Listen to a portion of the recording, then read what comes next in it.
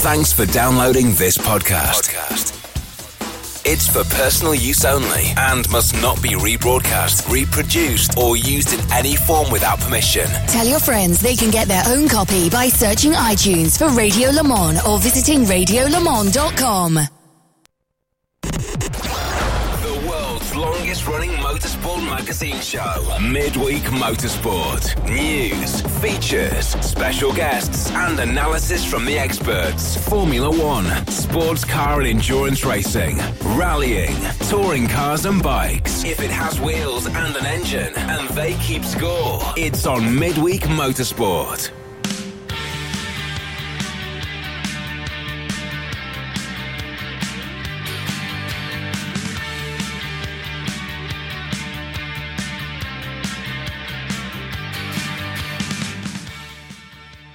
Hello everybody and welcome along to Midweek Motorsport Series 14, Episode 14. And as I look out of our studio window, it is in fact the broadcast centre, the IMSA Radio Broadcast Centre. I'm looking down onto what this weekend will be the front straight, not quite straight, but it is the front straight for the IMSA Bubba Burger Sports Car Grand Prix here at Long Beach. Bit of a traffic jam at the moment as one of the event transporters was making a bit of a meal of getting in and out of the paddock in front of us and has blocked the road for a good 20 minutes or thereabouts. That's live this weekend as part of 4 different series that will be being broadcast across the Radio Show Limited network of audio and video channels. But tonight, with the time at just after 8 o'clock in the UK, just after noon here Pacific on a beautiful Long Beach day, not a cloud in the sky, but very, very windy here. It's time to say hello up in London to Tim Gray. Good evening as it is for you, Tim. Good evening, John.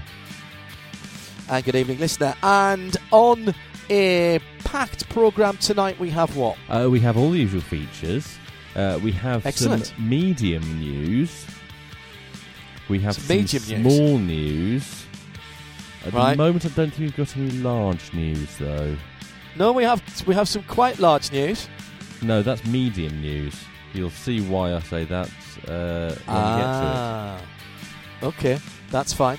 That's fine. Have I got time to do a bit of housekeeping before we kick off with the headlines? As always you do. Excellent. By the way, this is for Carol. Padres at the Giants. They haven't thrown out the first pitch yet. It'll be Nick Margavicius who'll be up against Derek Rodriguez when that starts later on this afternoon at Oracle Park, San Francisco, just to prove that we are live. Good afternoon, evening, or whatever to Kevin Payne, who is listening in this evening.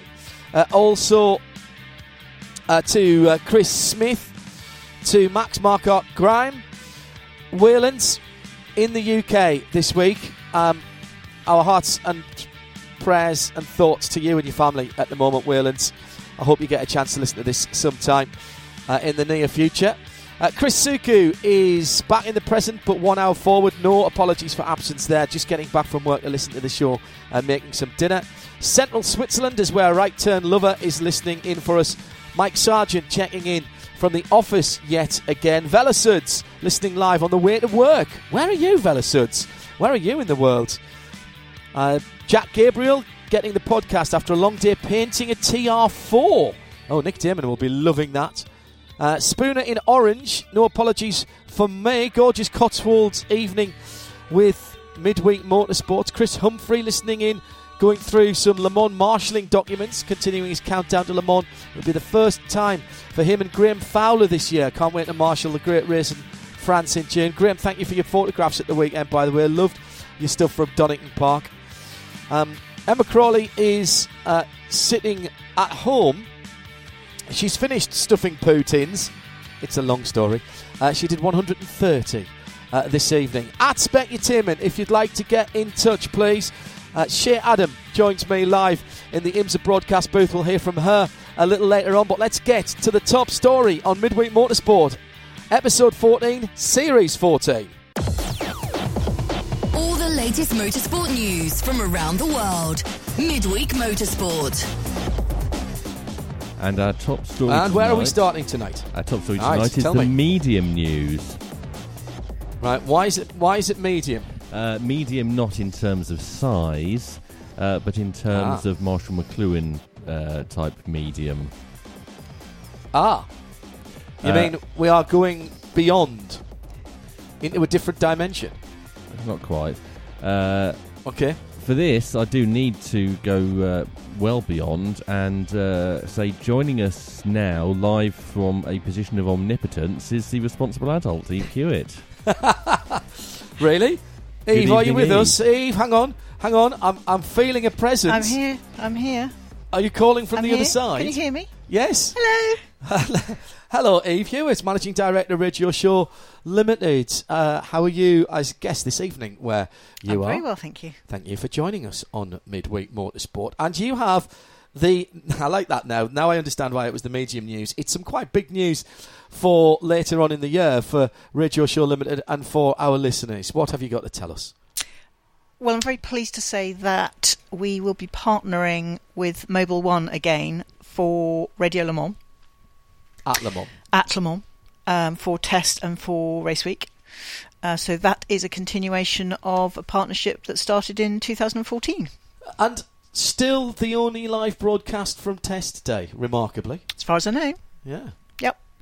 So, yeah, we'll be taking a team down there for that, and then we'll dash back and head back down again to start building it. So that's the FM and the international broadcast, also XM Sirius in the US for the race day. Once again will be a headline sponsor. So it will be Mobile One Radio Le Mans. # Mobile One Radio Le Mans. And that would be on 91.2 FM? Do we Yes. know that yet? Well, we have to wait and hear from the French radio authorities. But there's no reason to suspect. Okay. I'm not answering that question. Tell the listener why this is important to get this continuity with ExxonMobil and the Mobile One brand. Well, from our point of view, the partnerships that we have with OEMs and with industry bodies and with people like Mobile One is what helps us be able to bring the service to everyone for nothing. But also, what we do with social media fits with what they're trying to do with social media, which is about signalling their position in terms of how they feel, where they feel they are with their products and the fan base, and wanting to demonstrate to the fan base that through their involvement with motorsport, they're actually bringing something to day-to-day motoring, and wanting to show the fan that they're assisting us with bringing the sport to them. Well, so get used to hearing us saying Mobile One Radio Le Mans again. Yeah. What else will it mean for the fans both at the track and further afield? Because last year they came up with some absolutely stonking prizes. Are we expecting the same sort of activation? Working on that, definitely. Probably more Facebook Live coverage. One of the things we want to do is the thing nobody gets to see, actually, because everybody scatters to the four corners of the earth as soon as the race is finished, is what happens in the breakdown. What has to happen after the race for everybody to be able to drive away and see the track in their rearview mirror and say, thank goodness that's over, and then get as far as Calais and think, it's a whole year away. Yeah. I think it was Hugh Chamberlain who one year said to me, as you're driving out and you catch the last look in the rear view mirror, you go, thank goodness, it's 358 days before I've got to go back.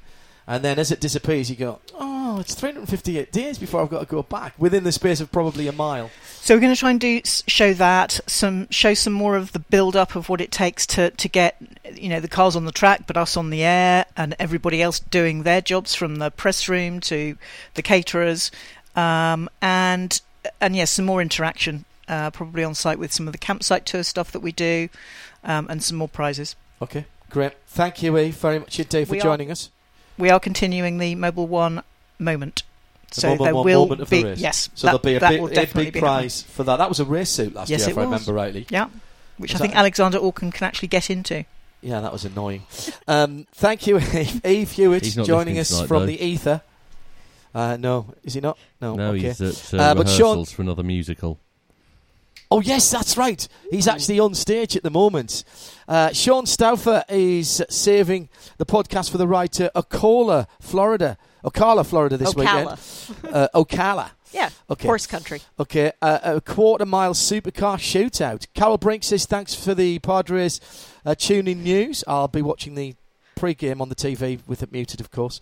Michael Denny is listening live, outrunning, legs hurting, thinking about a Chinese takeaway. You've earned it, Michael. Who's chasing you, Michael? Yeah, well, exactly. He's running to a Chinese takeaway. That's what you've earned it if you've been doing that.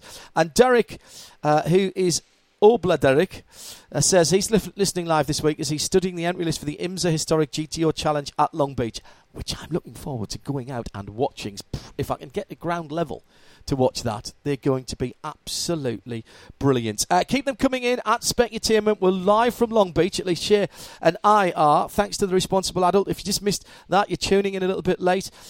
It's Mobile One Radio Le Mans, 91.2 FM again this year for test weekend and the whole of race week down in France and further afield as the partnership that started in 2014 continues between ExxonMobil, Mobil One and the fully synthetic oil brand and Radio Show Limited. So good news to start the programme this week. Where would you like to go next, please, Tim? I'd like to bring in Nick Damon next. Good evening, Nick. Good evening, Tim. Good evening, everybody. More importantly, who's the bloke who's painted the TR4? We need to be best friends. Right, I'll tell you exactly who that was. Jack Gabriel. Right. It looks. Hang on. It looks very nicely red at the moment with a black roof. Just reply to it and tag me in, and I can join up from there. Oh, that's very nice. I like the mini tag you as well. in it. I think he has. He's yeah, touted you at RC Racing. Okay, I Cosmic haven't Jack been on Racing. Twitter for a long time. We'll also need to tag you in the one with the listener who's actually doing musical theatre, won't we, Nick? Oh no, Alex, honest, I'm all over that one. I think he's the MD. You know, I'm really impressed. Really? Okay. Yeah, no, I am genuinely really impressed. That's a thankless job, the MD. Formula By 1, that Nick. you mean musical director. I do love Formula One with Nick. Hooray! That was loud. Sorry, listener. We're going to start with the Formula 1 of the Netherlands at Zandvoort. No, it's not. No, because Jan Lammers says it's not. No, and their exclusivity thing ran out. They had an exclusive right to negotiate for, I don't know, I think it's 18 months, I think it was. That's run out, and now that well-suited F1 track of Assen is after it. Yes. Because that'll produce fabulous racing. The Dutch have got a problem in that they have fanatical fans, a very good racing driver, but no track that's suitable, and obviously, much like the Silverstone, no government support.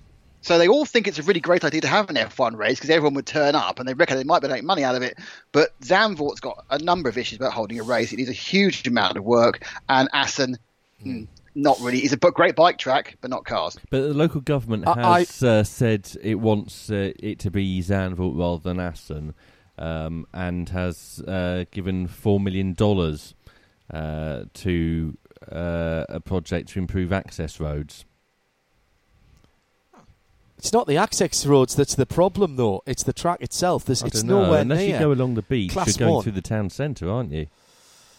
Well, yeah, but there's a fundamental issue that running down to the hairpin, there's zero runoff, and if you run on, you end up in the paddock, and then the width of an access road, you end up back on the front straight again. You would have to fundamentally redesign that track to make it suitable for Formula One. I mean, fundamentally, they'd have to find more space. And the old I think, Nick, I'm right in saying some of the old track has actually been built on now, so they can't go back right out into the dunes. Yeah. No, so they there weren't any Dutch drivers, and the attraction went away from holding F1 races, and the money ran out in the mid-'80s. They sold off about a lot of the track over the back, for those who know what it means, indeed for development. So, because obviously it's prime seaside land for Dutch people who do love to have a second home on the seaside. And therefore there is not the space to go. They can get away with the noise regs because they're allowed a few noisy days a year. But I completely agree with you, John. Whilst I love it very much, a few times with Creventing, I think it's a great track. I don't see how it's ever going to get up to a genuine Category 1 because it's got 2 or 3 points where where it's bending back on itself, and therefore how can you actually build extra space in? And it needs a new pit lane. Perhaps they would actually have to move the entire pit complex somewhere else. Perhaps the outside of the main straight. Maybe would make sense. But yeah, it's a lot of money, and it's also, of course, it's a I know Max is very young, but there's a limited amount of time you can capitalise on him. Yeah. So they've got to, it takes them 2 or 3 years to actually get the thing up and running. They've probably only got 5 or 6 years of Max left, so they have to get a very quick return on that. What time of year do you think we'll be going to Zandvoort? Well, as the most inopportune moment is any time it's miserable in the UK, I'm assuming either April or November. They're talking about April, yes. Because that worked so well when we had the Grand Prix at Silverstone in April that time with the fog and the quagmire. Yes, but don't forget that Amsterdam gets our weather at the same just about 12 hours later, and Amsterdam is level with Hull. It is not a sunny place. What did Jan Lammers actually say? I don't know. I haven't read Jan's quote. This is still premature. We're on the right track, but we're still working on the finishing touches. It's very nice to hear they're these not on rumours. the right track because they haven't got grade 1 track to be rightly on. I think they're still a bit ahead of the troops. It's not up to us to make this known. No, I mean, I think obviously it is a great idea. The Dutch Grand Prix, there's a lot of history, things like, the debut of the DFV, James Hunt's first win, everything else. But, it comes down to pound, shillings and pence. And we do know that it looks like Liberty are in deep negotiation now with both Monza and Silverstone about keeping them on the calendar, which can only mean they've made the terms more attractive and they've blinked first. So it'll be interesting to see what the European races are going to get charged. 2020. Of course, there's no... It might have... Sorry, Tim. 23 races on it, though, Nick. Oh, for goodness sake. John?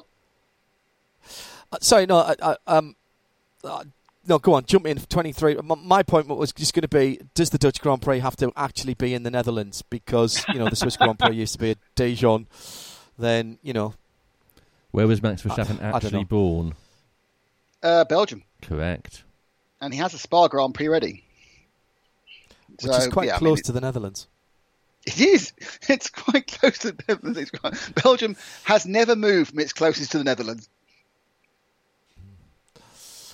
Kevin Payne has just tweeted at Specutainment. He says, John and Nick are absolutely right. There's no space to expand. And if it doesn't comply to Grade 1 standards, a rebuild really isn't on the cards. However, Joe Sayward, that well-known Formula 1 writer, is convinced it will be on the calendar next year in springtime. Well, could build a bridge. They can put it on the calendar. We've seen a lot of things on calendars before which haven't turned up, and it even won me a watch once. So being on the calendar and the race taking place, especially with next year, seems very early. They haven't even started the works or got the planning permission because they can't just turn up and ride the track as it is now. I can imagine it announced they've got the race by next year or later this year. It must be at least 18 months, 2 years before they actually put it on. Well, they'd have to close the whole place down to redevelop it. That's the other thing. And they would lose a lot. Anyway, let's move on. Listen to Midweek Motorsport, Series 14, Episode 14. Dutch Grand Prix, possibly not. Possibly yet. We'll wait to find out. Where would you like to go next? Are we staying with Formula 1, Tim? Yeah, we're going to stick with the 23-race calendar for 2020. If we're saying that Zandvoort probably won't be ready until 2021, that still leaves a 22-race calendar because we already know that Vietnam is going to be added. And Ross Brawn last week said that all of the events that held, or all of the countries that held races this year, will have one next year as well. So he's not counting on Miami changing its mind about local planning permission, which is always the worst thing in the world. But that is good news for Mexico, Monza, Silverstone, and what's the other one that has a contract running out this year? No, there's 6 of them that have a contract running out, and I wish I'd remember, but beyond those 3, I can't remember. Germany's on a year-by-year as it is, Germany, so that needs to get sorted out. Correct. And I actually think that the first tranche of France runs out. I'm sure they'll find enough money to keep that going for a few years. Oh, no, it runs out next year. It's only the second one this year, isn't it? Next year, that is. Yeah. Which Formula 1 world champion has turned down the opportunity to race in DTM? Nico Rosberg. Why is that? Because he's a coward who runs away from a challenge. Stop it. Do you want to come off the fence for that? I think he's... Look, Nico Rosberg, no asterisks in the record books. He's the 2016 world champion. All of us who watched that season knows he was damn lucky to win it and wasn't even prepared to defend it. So what is he? And he goes on and on about how he beat Lewis. You didn't beat Lewis. An engine blower beat Lewis. Stop being so disingenuous. Nico said, I can't even manage myself physically anymore. I had to train so much for my arms and hands. Today it doesn't even look that good. He's a very bright guy, and also he's a very good ambassador for various other projects. But as a racing driver, it's a hard thing to say, but I lost all respect when he retired without defending for no reason, and he was scared. It is also very difficult to go into DTM. They're not easy cars to drive. There have been plenty of very fine drivers who've come from single-seaters, who've come from high-downforce sports car racing, who come from all sorts of places, who've gone in there and not done very well indeed. And that is to say, been outside, been struggling to get into the top 10.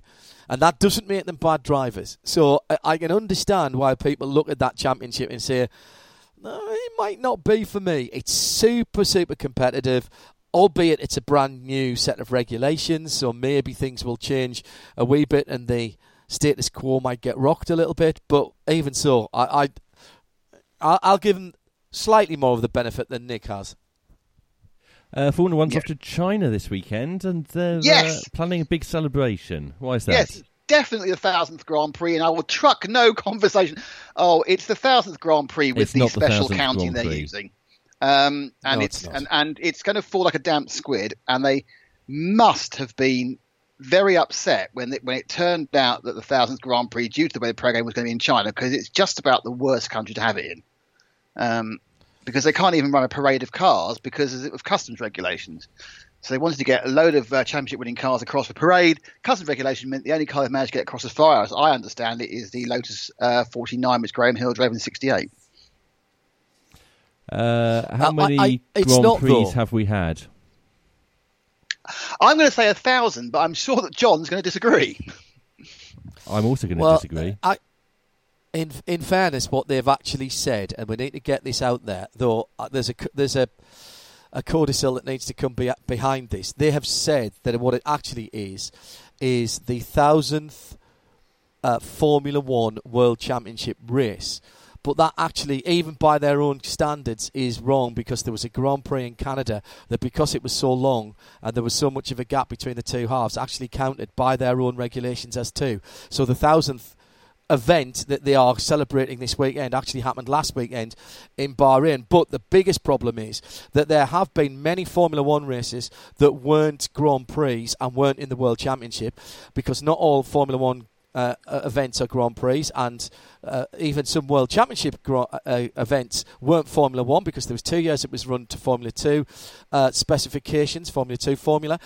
There were 11 Indy 500s that were never Grand Prix that also counted towards the World Championship. Interestingly, if you took those out, that would make the 1000th event that they are looking at to be at Monza, which actually would probably be counting that Montreal race only once. Oh, that's a good point. Yes, that's a good point. Yeah, so it'd be Spa. It'd be the one. It would be Spa, which would still be better, wouldn't it? That's fine either way. But even that's wrong, because correct. Even if you say it's the 1000th Formula One World Championship race, the Formula One World Championship actually only started in, when was it, the 1980s, some point, Nick? They changed the name. Well, yeah, this version I of read it. this yesterday. I didn't know they'd changed the name. This is an absolute, field day for the pedant, isn't it?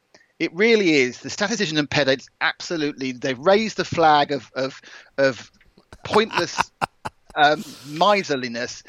To try and prove it's not. Of course, it's not the 1000th Grand Prix. There've been Grand Prix run since 1901 or 1902. I'm at one this weekend. Is Grand Prix in fact, I'm at two this weekend. The thing is, Grand Prix just means big prize. It's not a trademarkable thing. No, but it is about. It used to be about length and jurisdiction, so that it was actually clearly defined. That's going to. There's two Grand Prix this weekend. I'm overlooking the start-finish line for the IndyCar Long Beach Grand Prix and the Bubba Burger Sports Car Grand Prix. But they're not in the FIA Formula One World Championship. No. Is the point? So it's actually, if we count it as the post-war races run by the FIA FIM, whatever they were called at the time, to the championship of the Premier League Championship of Motor Racing, regardless of what car they were driving, it's the thousands and first because the Canadian race should have been 2. Is that right? No, it's still not right because you're not counting the 1946 season if you do that. Correct. Hey? Okay. Do you remember 1946, Nick? Strangely, it was 3/4 of an hour ago. I must admit, actually, I do. The thing is, realistic. If we're really honest about this, yes, they actually have a much better. They actually added up the pre-war races, which were very much run to the same sort of concept of international racing and Formula One with the initially the Bugattis and Alphas and latterly the 2 German manufacturers. They have made an argument point. What is missing here, gentlemen? What the fundamental thing that's missing is somebody showing us the working out. Well, but they should have. Well, everyone cares. They've come up with this number. Clearly, everybody cares because Liberty would have rather have not been in China, anywhere but China. I suspect ABC, anywhere but China. What I want to see is the working out. Somebody tell me how this was arrived at, because by any of the workings out that I've seen on the internet, and by the way, credit Leo Gorman, who's done a lot of work on this and had a great Twitter stream on it late last week, early this week, that filled hours of downtime in the airport before I jumped on the big silver bird, the big silver cinema in the sky. I just want to know how it's been arrived at, because I can't find anywhere that it actually does work in any way, shape or form. It has been wrong for a while, though, John, because I remember when I was doing F1 all those millions of years ago, I think we actually properly celebrated the 600th race, and I'm pretty sure they had a celebration a few years earlier for the 500th. So they've been counting it wrong for 30 years, and obviously it has been quite easy to count from, as Tim says, the mid-80s, when there hasn't been, ever since the last non-championship race, which I think we had in conversation about 83, wasn't it? So ever since that last non-championship race, it's been quite easy to count it. So the error has happened way back in the mists of time, in the 60s or 70s. So are we convinced that this is the 500th race since the 500th race? Yes. Definitely? No. Yes. No. I think it's the 500th event since the 500th race. Yeah. Oh, okay. There's that Spanish Grand Prix that was... Well, there's a Spanish Grand Prix that started off being a World Championship event and wasn't by the time it finished. What year was that? Correct. 1980... No. The 500th Grand Prix was about 1989, wasn't it? 1980 was the Spanish Grand Prix. Yes, but I'm saying the 500th race was about 1989. Yes, so that doesn't count. But we do have to double count... double count that Canada race in 2011, which was since 1989.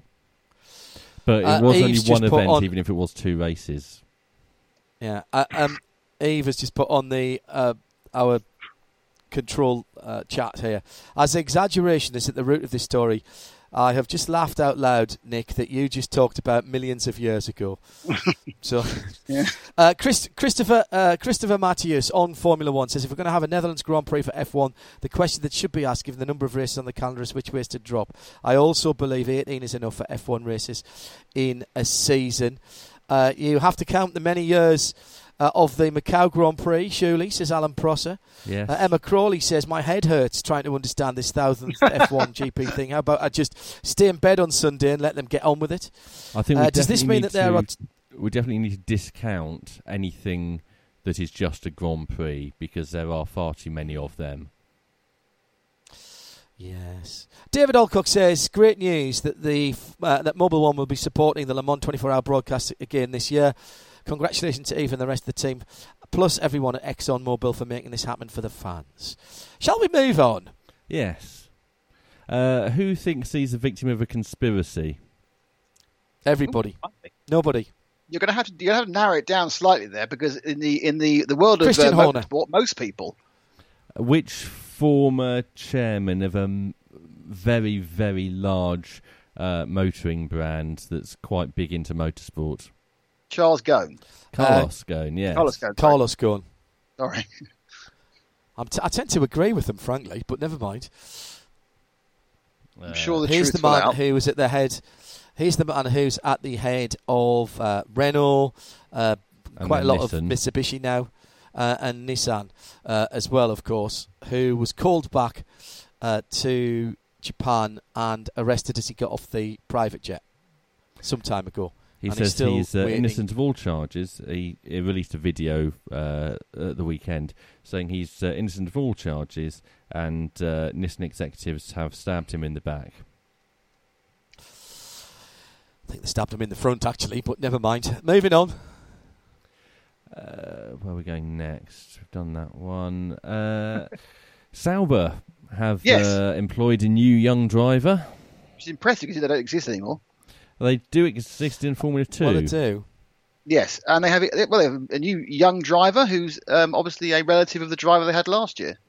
Because... Tis I, Leclerc again. Another Leclerc. It's a different Leclerc. Is he Arnold? Arthur. Arthur Doing well on your names tonight. Arthur, yeah, well, that's pretty much standard for part of the course, isn't it, really? So, Arthur, right, okay. Arthur Leclerc, so the double Leclerc. What did Arthur Leclerc do last year? Formula 4. In France, where he scored 2 wins and 8 other podium finishes, finishing 5th in the championship. What's he doing this year? Formula 3 somewhere? No, he's still doing Formula 4, because remember, Formula 3 no longer exists. Sorry. He's doing both the German Formula 4 and the non-clashing Italian Formula 4 races. Have they got the same engines? No. Formula 4 in Italy's our Bath, isn't it? It is, and in Germany it's not. Okay. It's not. Don't get him started. What it is, though. Don't get him started about what is or isn't Formula 3, Formula 4 or any other formula, because that makes the whole 1000th Grand Prix thing looks absolutely easy. I'm super excited to be part of the Sauber Junior team, said Leclerc. My target is to win and move on to the next racing category. It's been great to work with the guys at US Racing and Charouz. It's a proper team and I already feel really confident with them and the car. Terrific. Ever since he was a young boy, last Tuesday, he wanted to drive for Sauber. What did Formula 1 driver Max Verstappen do last weekend? There's so many. Drove his car in an odd place to surprise everyone. Oh, you don't know this story? Ooh. No, I don't know this story. No, She does. Shay does. Online race. He did. Online race. Wasn't it Raymond at Sebring? Yeah, he did it at Sebring. Yeah. He did the Sebring race. Sports car race. Yes. Did he win? I don't think so. Yes, he did. He won. Did he? Yeah. He was racing with that guy who won the McLaren future racer gamer thing. So it was a bit of a pretty high-end team. Oh, wow. World's fastest gamer, that was called. Yes. I think. Okay, shall we move on? What did Formula 1 driver Lewis Hamilton do at the weekend? I'll tell you something he has done. He's made a very good advert for us at Epsom this week. Lovely. Is it the push-up one again, Nick? No, it's one where he's racing a lad it's too advertorial to talk about it, but just shows how Epsom printers use less power than other ones. Nick Damon is sponsored by Epsom. They pay my wages. He's not actually. He's employed by them. I think that's that's fine. We can say that. Lewis Hamilton was supporting his brother at Brands Hatch. That's good. Yes, he was, because Nick was racing in the British Touring Car Championship. He's got a full season. He's done a few races before, and he's done a couple of seasons at Clio's. Yes, but he stepped up into a full-time race. To the very start of the 2018 British Touring Car season, which was also at Brands Hatch. Go on then. The weather conditions there were damp but drying, and a number of drivers towards the back of the grid decided to start on slicks. And it only took about 3 laps out of the 24 or however many laps they had to do at Brands Hatch for the slicks to be the better tyre. So you saw drivers like Jake Hill starting in the 20s and finishing on the podium. This year, the weather conditions were the same, and I thought, surely no one is going to fall for that again. And they did. The top 9 cars all started on wets, which went off after 3 laps, and they all finished last. They all finished last. Yeah, that's impressive. Every single car, 9 cars came across the line simultaneously to finish last. They were all scored last for stupidity in tyre choice. It was a post race. Yes, it was a post-race adjustment where they were all placed last. Shall we move on? They were taking the stewards who were told they're bloody stupid. No, you're last. Yes. Shall we move on? We're live from Long Beach. It's Series 14, Episode 14. I promise we will have some sports car news. We were supposed to do it in this first hour, but I'm rapidly losing the will to live, to be honest. Let's move on to bikes. Now, I've been told. Yeah. Yeah, let's get Declan Brennan involved as well. World Superbikes was where, Nick? It was in Motorcar de Aragon, Spain, obviously. If it's an odd week, yeah. Yes, it is. John, do you remember my report from the tie round in 2 weeks ago? Yep. Same again. Okay. Right. So just play that again. Well, in Thailand, there were 3 races. And it was Bautista and the Ducati who won, Johnny Ray in the Kawasaki second, and Alex Lowe's in the Yamaha's third. Now, there was a massive change, actually, in honesty, in motorcar, because in the first race, Chaz Davies got third. But in the rest of the races, it was exactly the same. So we have now 9 wins for Bautista, 9 seconds for Johnny Ray, and Alex Lowe's has had 5 out of the last 6 third places. And who says you can't have variety? But, but just to say, Bautista didn't just win. He crushed them. He wasn't even trying, and he was 3/4 second a lap faster. It was ridiculous. Really was. Definitely is. Yes. Declan was here. Yes, there was a cigar. By the last lap or 2 of the first race, he was sitting sideways on the bike, smoking a cigar. At one stage, he turned around and rode backwards and flicked the V's at the others. He was so far ahead of them. It is. The problem is he's brilliant, which I've always said. Check the records, but they have nailed the balance of performance for the bikes for everybody else. The race for second is tremendous. It's just, and he doesn't even get any screen time. The racing has been so good for the minor places that Bautista, they show him at the start and they show him at the end, and that's it. That's all he gets. It's a very good point there, because I actually tuned in late to race 1, and I saw this fantastic battle for what I thought was the lead with Johnny Ray. Oh, where is he? Where is he? And then they showed this massive long shot, and he was 9 seconds ahead. I went, oh, that's exciting. Yeah, it is unfortunate, and I think we had what John's been trailing for the last 3 months. The balance performance adjustments come out, and it's not done an awful lot. Well, that's because the balance of performance, I think they have got fundamentally. Go back to my previous point. They fundamentally got right. The balance of Batista is another thing that they can't, unless they literally do what we talked about last week and give him the Frank Sidebottom head or lead boots or no brakes. I'm not really sure what we can do. He's riding himself back into a MotoGP seat. I'm convinced of that at this point. The dominance is so great. The thing is, all they've done is they've done a small reduction of the rev limit for the Ducati, but the Ducati still has over 1,000 revs more, 1,500 revs more than the Kawasaki. And I don't understand why a V4 with the same displacement is at such a massive disadvantage. It needs to rev so much more, and revs do mean power at this level because you haven't got any air restrictions. Ducati V4 is allowed 16,100 revs. That is by far the most of anybody. The next best is the Honda at 15,050. And everyone else is under 15,000 revs. Now, there is a change is that Kawasaki and Ducati will not be allowed to do a parts upgrade during the season, although the remaining manufacturers will all have one. Special consideration for BMW because, if you remember, they chose their concession parts, but in the first 2 events they basically used a stock engine. and so they're going to have a little bit of a change. So Honda are getting 500. They're getting a charity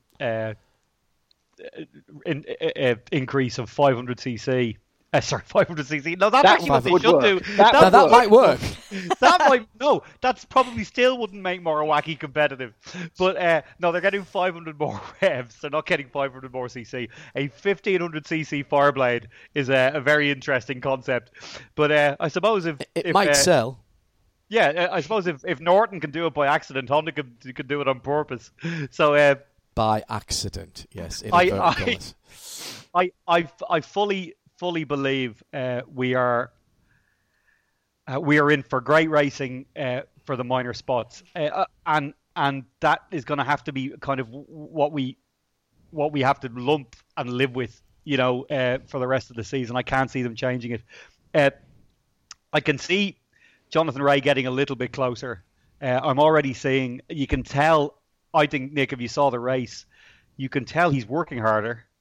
He's being more strategic. He took the harder tire and bided his time and got passed on a number of occasions before taking second place late in the race because clearly he had more tire under him. But but on saying that, he's riding harder, which is so it's hard to say. But I at this stage, unless something chronic happens, it's Bautista's championship to lose. Well, I couldn't agree with you more. I think the thing is, though, that it's we know that they really didn't. The powers that be were fed up with the Rea domination, and they've obviously one of the ways they thought they could prevent this is by giving Ducati a bike advantage. Now, of course, Ducati now turned up with a rider who's every bit as good as Rea and a bike advantage, and guess what's happened? He's walked away with it, and I'll be really honest with you, I'm not that interested in watching it anymore, and I love superbikes. It's complete. What's the point? If you know the result before you start, this is nothing against Alvaro. Genuinely nothing against him. I think he's a great rider and he deserves to win the championship because he's playing the card he's given. But is anyone really interested after 3 rounds anymore? But he could have. But you could say that about MotoGP as well, couldn't you? You could say that about MotoGP, and you're going to that this weekend. And you said last week that you know what the result's going to be. Yeah, he's going to win. Marc Marquez is going to win. Frank Sidebottom will win. Little Frank will be second, maybe. Oh, no, actually, Cal Crutchlow will be second on the Honda if all things go right. But with Superbike, Nick, I absolutely agree with you to some extent. And with the way their scoring system works and with the multiple races per weekend, he could have things pretty much wrapped up by their summer break, which is kind of frightening. Ridiculous. Yes, and no good for the series. However, it is good for bike sales, Dex. And Ducati have absolutely sweated their advantage. Well, quarter of all superbikes sold in the world now are Panigales, which is extraordinary. And they are the leading now the world's leading retailer of performance bikes, partially thanks to having huge success in China. But what amazes me about all that is that obviously integrating, or I should say, connecting directly the success on the track to bike sales is a very obvious thing. It's less so with cars. It's certainly a lot more nebulous in cars than it used to be, but it's certainly a very much the whole connection between bike fans and owners and bike racing is stronger than it is in four wheels. And so it's huge. And Ducati are the only brand who seem to be able to create a platform in both Superbike and MotoGP, which is put them in this position. That's a good point. That's a good point, because we think of those as different disciplines. And if I know you can't directly relate that to four wheels, but if you think about it, that's a bit like prototype racing and GT racing with cars, isn't it? Because the World Superbikes are closely derived from the road-going bikes, probably more closely than GT cars, certainly GT Le Mans, GTE cars, more in the sort of GT3 sort of area. Whereas MotoGP are effectively two wheels version of prototype racing. Yes, and the interesting thing as well, John, is that there are two. One is a on saying that, then you've got the subsets, because obviously MotoGP are pure prototypes, but there is a huge importance.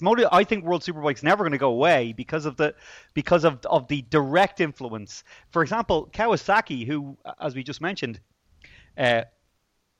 obviously are now having to work a lot harder, do not have any MotoGP presence, and all of their superbike development and their technology transfer comes effectively from Jonathan Rea and their superbike program. Yes. And it's a hugely important thing that isn't going away in any way. But interestingly, and I've said this before, and Nick, this is something interesting. You're a BMW rider, are you not? I am.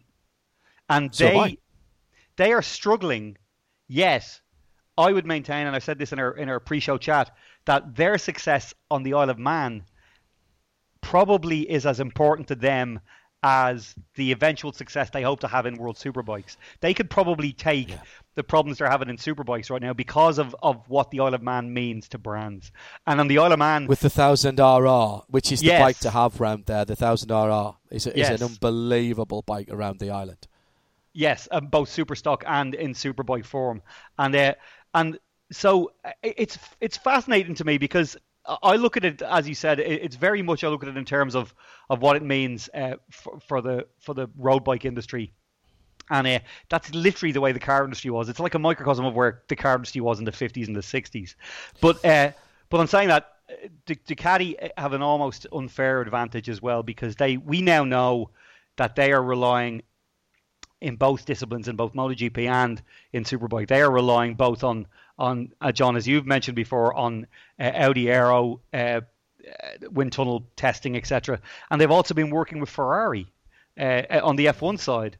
And it is, and funnily enough, the Magneti Morelli Ducati connection is very strong, and again that's through Ferrari as well, because obviously Magneti Morelli provide the standard electronics for everybody.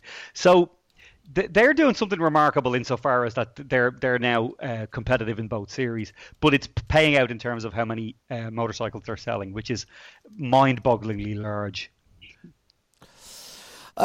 Nick, Declan said something there that triggered something in my mind. China, huge market, huge growing market as the middle class and the upper middle class there become more have more disposable income. All right, the car market has taken something between a 6 and 8% drop, depending on who you believe, in the last 12 months. But motorbikes still expanding, and yet there's still not an event over there for MotoGP or World Superbikes. No, it's very, very surprising, because the countries which really exist on two wheels, India, places like Vietnam, China, where motorcycles outnumber cars by many hundreds to one in some of those countries. None of those have an actual race, and they're all increasing in their disposable income. And as the middle classes grow, these are people who are used to riding bikes, and so they're a lot of them are going to naturally gravitate to something a bit faster, a bit quicker, a bit more exciting, rather than just going for a car you have no space to park in. But I'm surprised. I suppose the reason would be, obviously, if they wanted to have a race in one of those countries, they had to remove one from Spain. You could never do that, could you? No, absolutely John, right. John, the Malaysian market is massive, absolutely massive, and they're going. I believe MotoGP is going back to Malaysia. It's also going to Thailand. Sorry, not Malaysia. I'm sorry, Thailand. The Thai market is huge, and MotoGP is going to Thailand. MotoGP will be going late in the year. World Superbike already goes there, as I said, as their second event. That's a massive market. And the idea that we don't have that grouped in with a swing somewhere into China at the same early stage of the year seems pretty extraordinary, considering the size of the marketplace. Dex, stay with us, please, if you don't mind. You're listening to Midweek Motorsport Series 14, Episode 14. I think we can let Nick go now. Nick, thank you very much indeed. Talk to you next week, mate. Cheers, man. And thanks, Nick man. Is gone. I want to keep hold of Dex at the moment. We're still watching this fantastic ballet of various trucks trying to get out of the infield here at Long Beach. With a reminder, of course, we'll have the Bubba Burger Sports Car Grand Prix live at the weekend as part of 4 separate championships that we're covering here on Radio Show Limited. More details about that in the second hour of tonight's tonight's programme. Can we move on now to events at Barber at the weekend? I got back in time. This won't take long because obviously... Oh, we've lost Declan briefly. Don't worry, we'll get him back. We will get him back. Adam can talk about this. She's our American correspondent nowadays. IndyCar at Barber, basically, for the last few years, it's Joseph Newgarden foregone conclusion. Scott Dixon comes second, and I can't see any different. Death taxes and Dixie coming second. Anything different happening any time in the future? So we now don't need to talk about that anymore, do we? Except that wasn't quite how... I mean, in fairness, 50% right, which is, better than weather forecasters, really. Yeah. Because we had a quite extraordinary look at the front of the field when the cars went off. I think the most spectacular part of the race at Barbara is watching the cars down through the S's after the start. It's an awesome thing to see such a big field of Indy cars. Yeah. But not any big teams, the two biggest teams of Penske and Andretti, none of their cars in the top six. Unheard of. For qualifying, it was quite the surprise, and congratulations to Ray Hollerman Lanigan continuing on their season of basically doing nothing but winning. 4 wins now on the year between the Rolex 24. So is that every one of their teams have had a win now, and we're only in the first week of April? Every one of their teams, but not every one of their cars, because no. Still waiting on Graham and still waiting on the John Odwards and Jesse Chrome BMW. But other than that, everybody's so they've won in up. every championship that they are competing in. Pretty sure, yeah. That new director, that new president of race operations must have made a difference. Yeah, you think he's doing something, Pierce, baby? That Mr. Phillips chap. Yeah, but the interesting... Great win for Sato. For sure. Almost threw it away with, 5 laps to go, 6 laps to go, lack of concentration. Making it interesting for the rest of us back at home, trying to keep involved. Couple of nice overtakes, Colton Herta proving that he's a force to be reckoned with. But engine issues. But engine issues again. Yeah. It was Pato who made the pass on the outside. Colton, who was struggling with engine issues from very early on in the race, was talking over the radio saying, can we even keep going with this? And they said, yeah, you can manage it. So he's now 5th in the championships. Sticky throttle.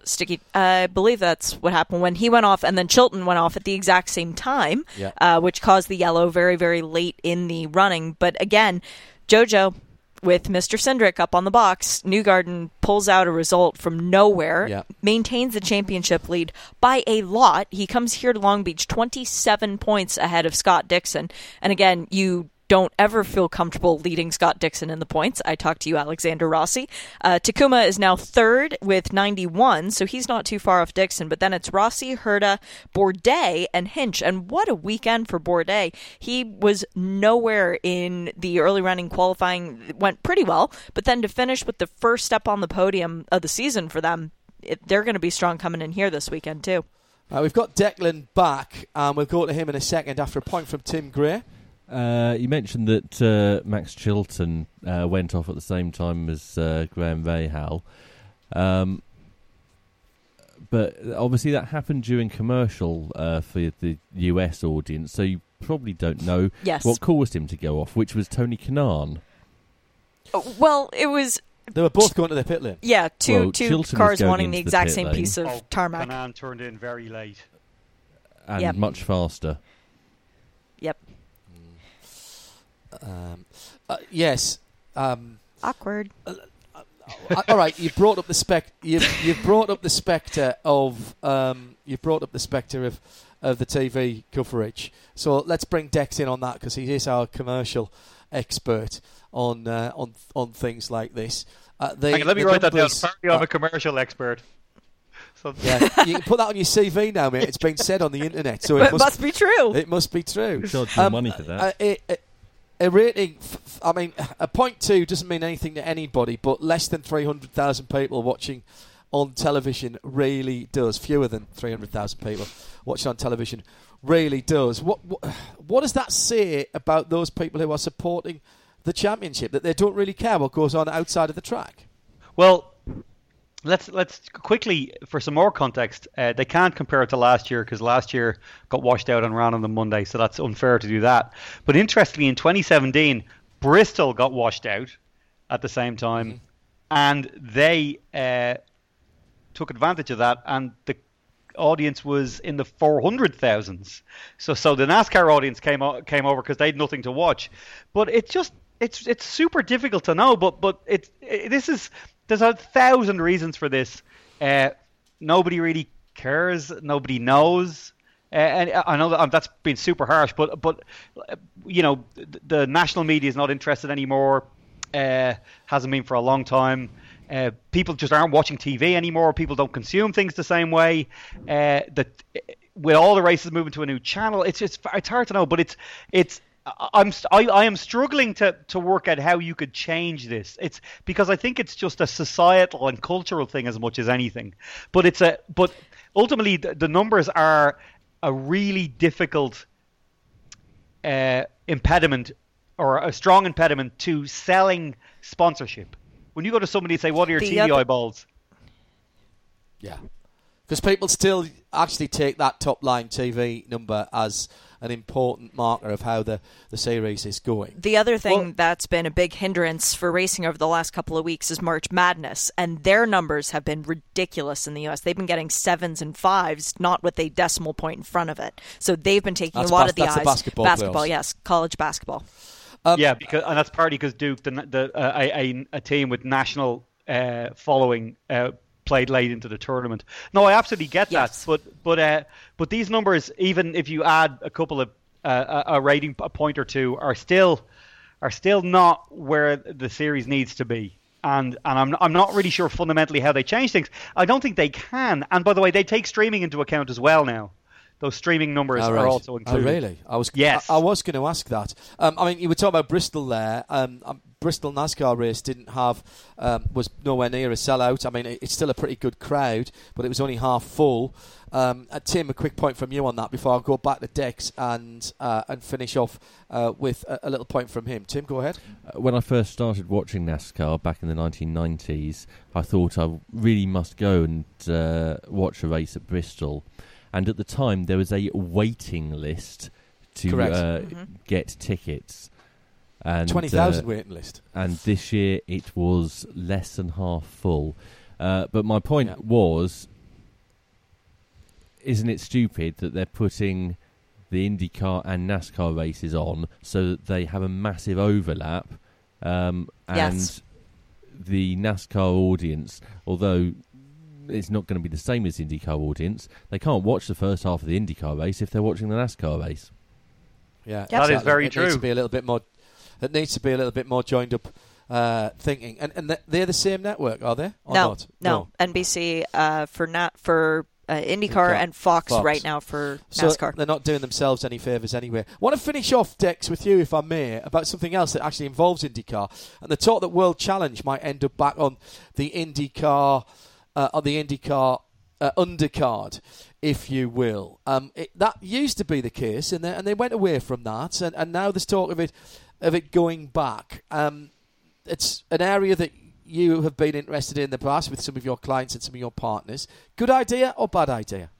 Yes is the answer to that. I'm not being silly. Yes, it's a good idea and a bad idea.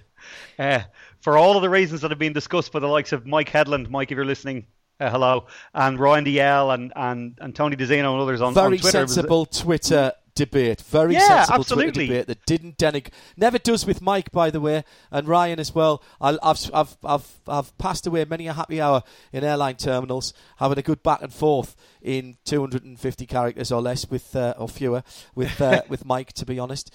So what's the good about it, Dex? The good is a larger crowd for a couple of reasons. One, just having generally more eyeballs on our events. But secondly, being that type of backdrop is what your guests want for your clients. They want to feel like they're special VIPs at a big event. And that clearly, that is an absolute, that's something that makes people feel good about coming to events, going to hospitality. If you go out there and the paddocks are full and there's grandstands are full, and obviously that is not the case and this is a series that I'm really enjoying being in, but it is just it would be wrong to say that the Blancpain series for its standalone events can draw a very substantial crowd. It certainly doesn't historically in Texas at Austin. It'll be interesting to see. I hope it gets a good crowd at VIR. So is that one of the negatives? Is that one of the negatives? The negative. What's the negatives of going in with IndyCar? The negative is that you're not the big show. The positive of doing your own events is you're the big show. You're for example, in Texas, we were in the GP pit garages, which is fantastic, and that's a really nice environment for guests. You're not at the whim and the vagaries of the IndyCar schedule, which is absolutely the case. There have been races at Barber a few years ago. A race basically. There was a long yellow. They were circulating under yellow, and eventually the race control said, "We got to finish it because IndyCar warm up has got to start." If you're in the sorry, go on. No, go ahead. Just need to get Tim back in here because we're running out of time on this. A negative from you, Tim? You wanted to have a minus point? Negative is if you're a circuit owner, because at the moment you can bring 3 series to your circuit and have a reasonably large crowd for 3 weekends rather than just 2. Well, I'm not sure that's the case. You get and a circuit owner might just be taking a fee anyway, so it's a negative, but a different type of negative. I'll put one thing to you in closing here, Dex. Positive because there's more people there, negative because of all the things you've said. Is there also a negative, and this is a serious point, and I don't know this, but is there also a negative in that if you're with IndyCar, things like hotel rooms, flights, catering, all that sort of stuff is inflated because there are likely to be more people there anyway? Yeah, and you're so also running costs. Yeah, and your events will be will mean travel further because you'll be staying in hotels further from the track, and things like your guests will have to come extremely early because your races will suddenly be scheduled for 9 o'clock on a Sunday morning. Good point. And guests, as I said in my Twitter response to Mike Edlund, it's difficult to make a VIP field special if you're saying you need to get out of bed at 7 on a Sunday and get to the track for 9 o'clock for the start of our race. So but I'm absolutely not being negative here because there's absolutely solid arguments on both sides. And I know the SRO, from everything they've done so far, has been excellent. The vibe in the pits and the paddock areas at Austin was excellent. And I'm looking forward to VIR in a couple of weeks. I feel they'll probably work out how to do this. That's my feeling. Yeah, great, Dex. Thank you very much indeed for joining us. Good work with Nick Damon as well on the Superbikes and the other bike news that we had earlier on. Declan Brennan joining us live from the US. This is Midweek Motorsport, Series 14, Episode 14, and we head into hour number 2. I booked Mark in the shed, so I get to say, still to come on Midweek Motorsport. Still to come in the second hour, we will have a preview of the event action here at Long Beach. It's the Bubba Burger Sports Car Grand Prix. Shea Adam with me in the IMSA Broadcast Centre overlooking the start-finish line. And plenty of news coming out of the paddock. We'll go through it for you in the next 60 minutes. Your tweets, please, at Specutainment. Let's have your thoughts on what we've been talking about in the first hour. We'll also be looking back to Barber and the IMSA content from that. 2 championships started their 2019 season there. Quite a late start, and Shea has the news from that as well. Plus, we've got 4 events this weekend. We'll be telling you more about what's being covered live on RSL later in tonight's show. But next, it's the big interview, and we're talking something very important to motorsport. It's all about marshalling. Midweek Motorsport on RS1. The big interview on Midweek Motorsport tonight is something very important and something very close to my heart. Without the volunteer officials, corner workers, marshals, call them what you will, we simply couldn't go. We couldn't go motor racing, and the sport that we all love would grind to a halt. And I'm delighted to say that joining us tonight for the big interview is the Brand Communication Officer for the British Motorsports Marshal Clubs, the BMMC, Dave Smithson. Dave, first of all, thank you very much for joining us. And first of all, I think I should say thank you very much for everything that you and your members do. Well, thank you, John. That's very kind of you. I mean, I'm one of over 2,400 plus volunteer marshals, men and women, who go out trackside all weathers, week in, week out, to play our part in helping motorsport run safely. I'm going to ask you a very basic and what might seem cheeky question. You guys don't get paid for this. None of the ladies and gentlemen who do this get paid. Why do you even bother doing this? It's a fundamental question, actually, isn't it? It's an interesting question, John. I must admit, you've stumped me on that one already. No, I think what a lot of us, a lot of reasons that many of us do it is that we get the best seats in the house, where we have the privileged position of being literally trackside to, close up and bird's eye view of the action, free of charge. Yeah, I mean, we get no pay as such. We are all technically volunteers. Some clubs give us a small donation at sign-on to help cover our petrol costs or whatever, which is very much appreciated. But none of us are in it for the money. I mean, we very fortunate at BMMC this season just announced only a couple of weeks ago a new sponsor to join the myriad of sponsors that we have, which has meant that we can, for the first time in the club's history, offer a 100% subsidy to members for their Pro Man overalls. Well, I think you should mention those people. We've got several sponsors now. We've got NGK Spark Plugs, who've been with us many a year, Tigger Race Cars, Polyfloor, the MG Car Club, Cataclean, and most recently, we have got the Classic Sports Car Club. Between them, they all ensure that we can go racing and get those overalls, as I say, for 100% subsidy for the first time in the club's history. So that's made a huge difference, and it really is genuinely is appreciated by all the marshals that the sponsorship we get from the different clubs and the different products and services that support us. And Genetic Cars, of course, is the last one. Genetic Cars announced their sponsorship at the Autosport show in January. So between all those sponsors, we're very, very fortunate. We're talking about the UK primarily here, with obviously the British Motorsports Marshalling Club, but effectively marshals all around the world. Sometimes slightly differently. I know some places around the world do contribute here, but the contribution to motorsport that the marshals, corner workers, whether they're in orange or white or wherever they are around the world, make is something quite extraordinary. Tell me why people should do this. Tell me why. I know it's difficult, and I know sometimes we struggle to get marshals. It's a full calendar in the UK and worldwide. Now, why should people and why should motorsport enthusiasts consider coming marshalling? Well, I think if you are a petrol head, if you do love your motorsport, whatever level, from Formula One down to Clubman Series, it is that opportunity to get up close and personal to the action, whether it's in the pit lane, in scrutineering, whether it's out on the bank flagging or being an incident marshal. You do get really up close to the action. It's also, I think, there's a great camaraderie. You make friends that are friends for life. We talk about ourselves now as the Orange family, and I think it really is a family feel to it. I mean, we're based in the Northwest. Myself and my wife, we're both marshals.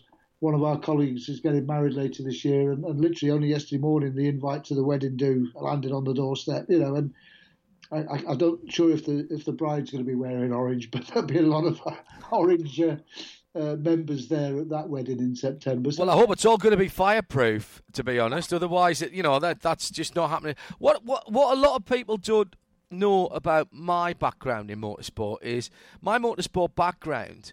Although I did commentary from very early on, my real motorsport involvement started effectively in marshalling. I was a member of the Wickham and District Motor Club, and they were very, very active. Those who have long memories remember the Lombard RAC rally, and my first real getting involved was in being a marshal on the Killer Kielder stages, as they were known in those days.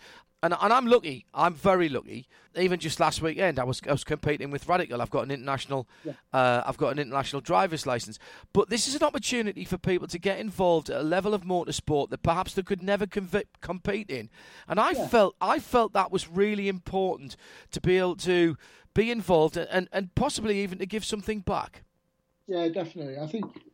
I mean, a lot of us want to give something back. A lot of us enjoy volunteering because that's what we want to do. And, whether it's motorsport, whether it's any other form of sport or any other community event, there's lots of clubs and societies in sport and other walks of life, John, that simply wouldn't exist without the input and the support from the volunteers that help all those organisations exist. And I think motorsport's no different to many of them.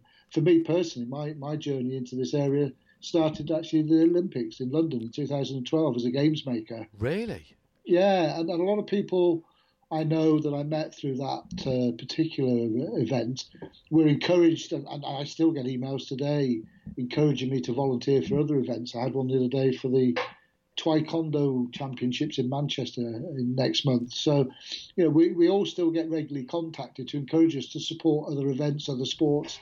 And for me, that led me into motorsport. I've always been a big fan anyway, more of an armchair fan than anything else. But that led me to volunteer as a marshal.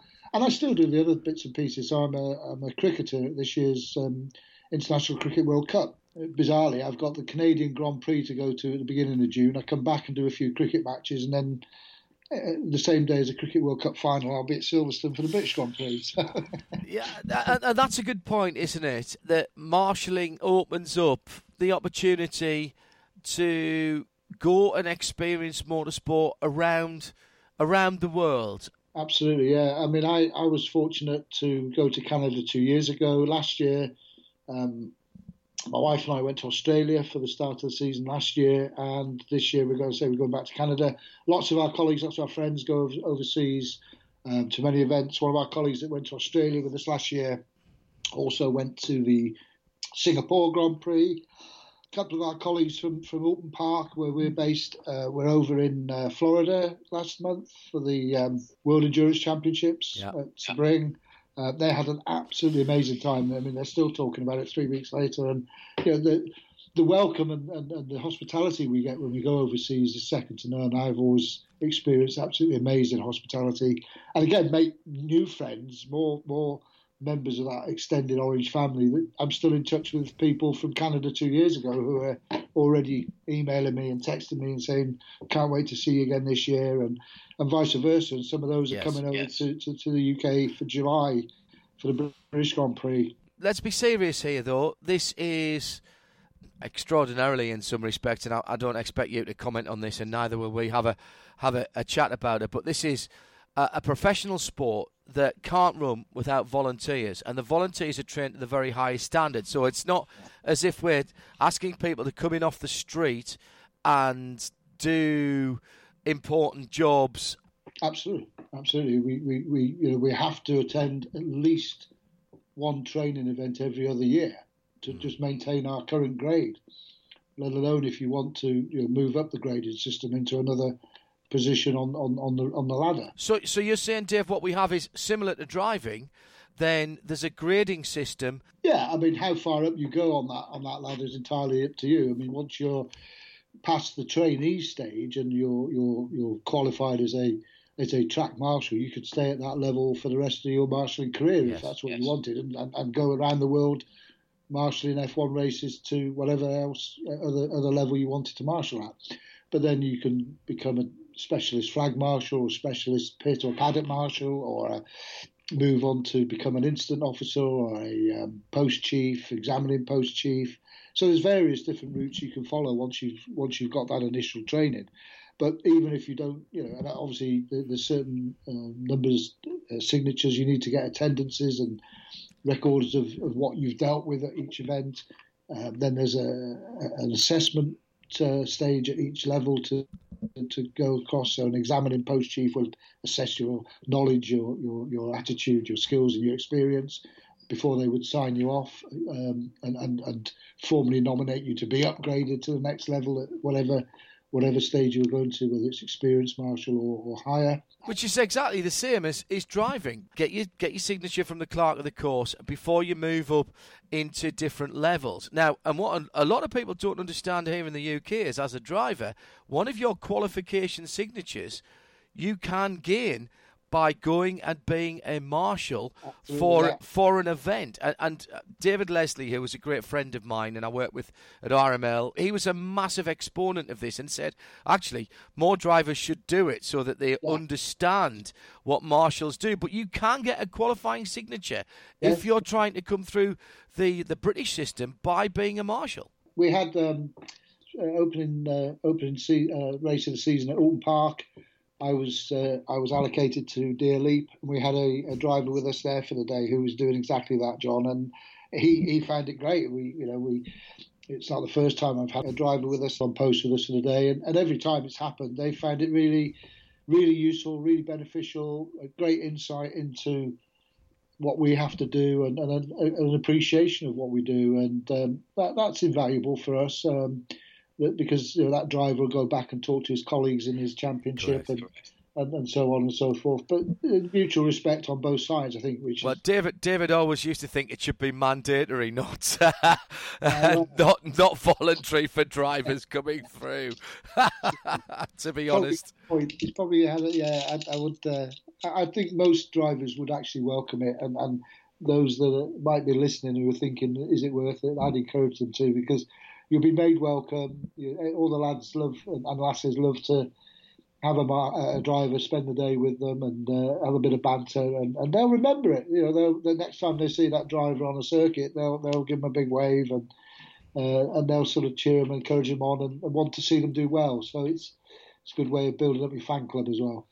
Particularly talking about the UK, you've recently launched at the British Motorsports Marshals Club the ambassador, and I'm very honoured to say that you guys have asked me to be involved in it, and of course the answer was yes immediately. Why is that important?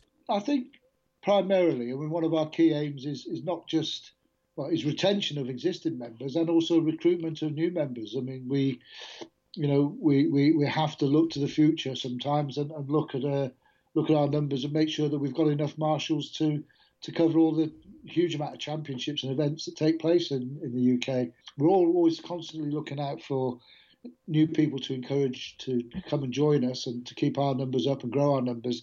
And I think one of the roles that brand ambassadors can play is helping us spread that message, raising the awareness of what the club do, what marshals do. So people like your good self, leading to these kind of interviews will help get the word and the message out there a little bit more.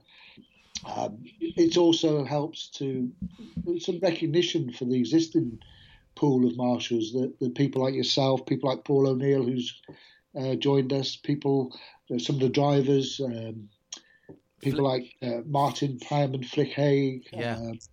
People, these are people who are going to help us raise our profile and also give some recognition to those existing marshals who will be grateful for the fact that our work is appreciated. On a serious point, Dave, motorsport is becoming, and the expansion of motorsport is an issue, because, as we've said, motorsport can't happen without people on the marshalling posts, whether it's here in the UK or further afield. And as motorsport continues to expand, there's more events every weekend. And that means that your members, or members in the US or Australia or further afield, need to be effectively doing more work. And that, in some ways, if we don't get another generation of volunteer marshals, then we can't have another generation of motorsport.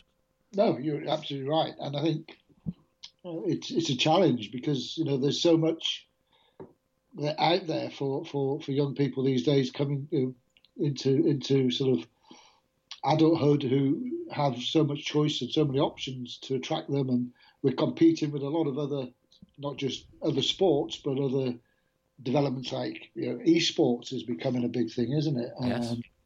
A lot of young kids these days are into their online gaming and those kind of things. We're competing with those kind of arenas as well to attract new people to the sport. So both on a competitor level and on an officials level, whether it's marshalling or scrutineers or stewards, observers, whatever role those volunteers play, it's important we keep up with the dropout rate at the other end, because we've got to find those numbers. We've got to keep those numbers up, and as I said earlier, the role of the ambassadors can help us in that. That's one small part. We've got lots of other initiatives in hand or already planned or about to go live, and support of sponsors, those we mentioned earlier, makes a big difference.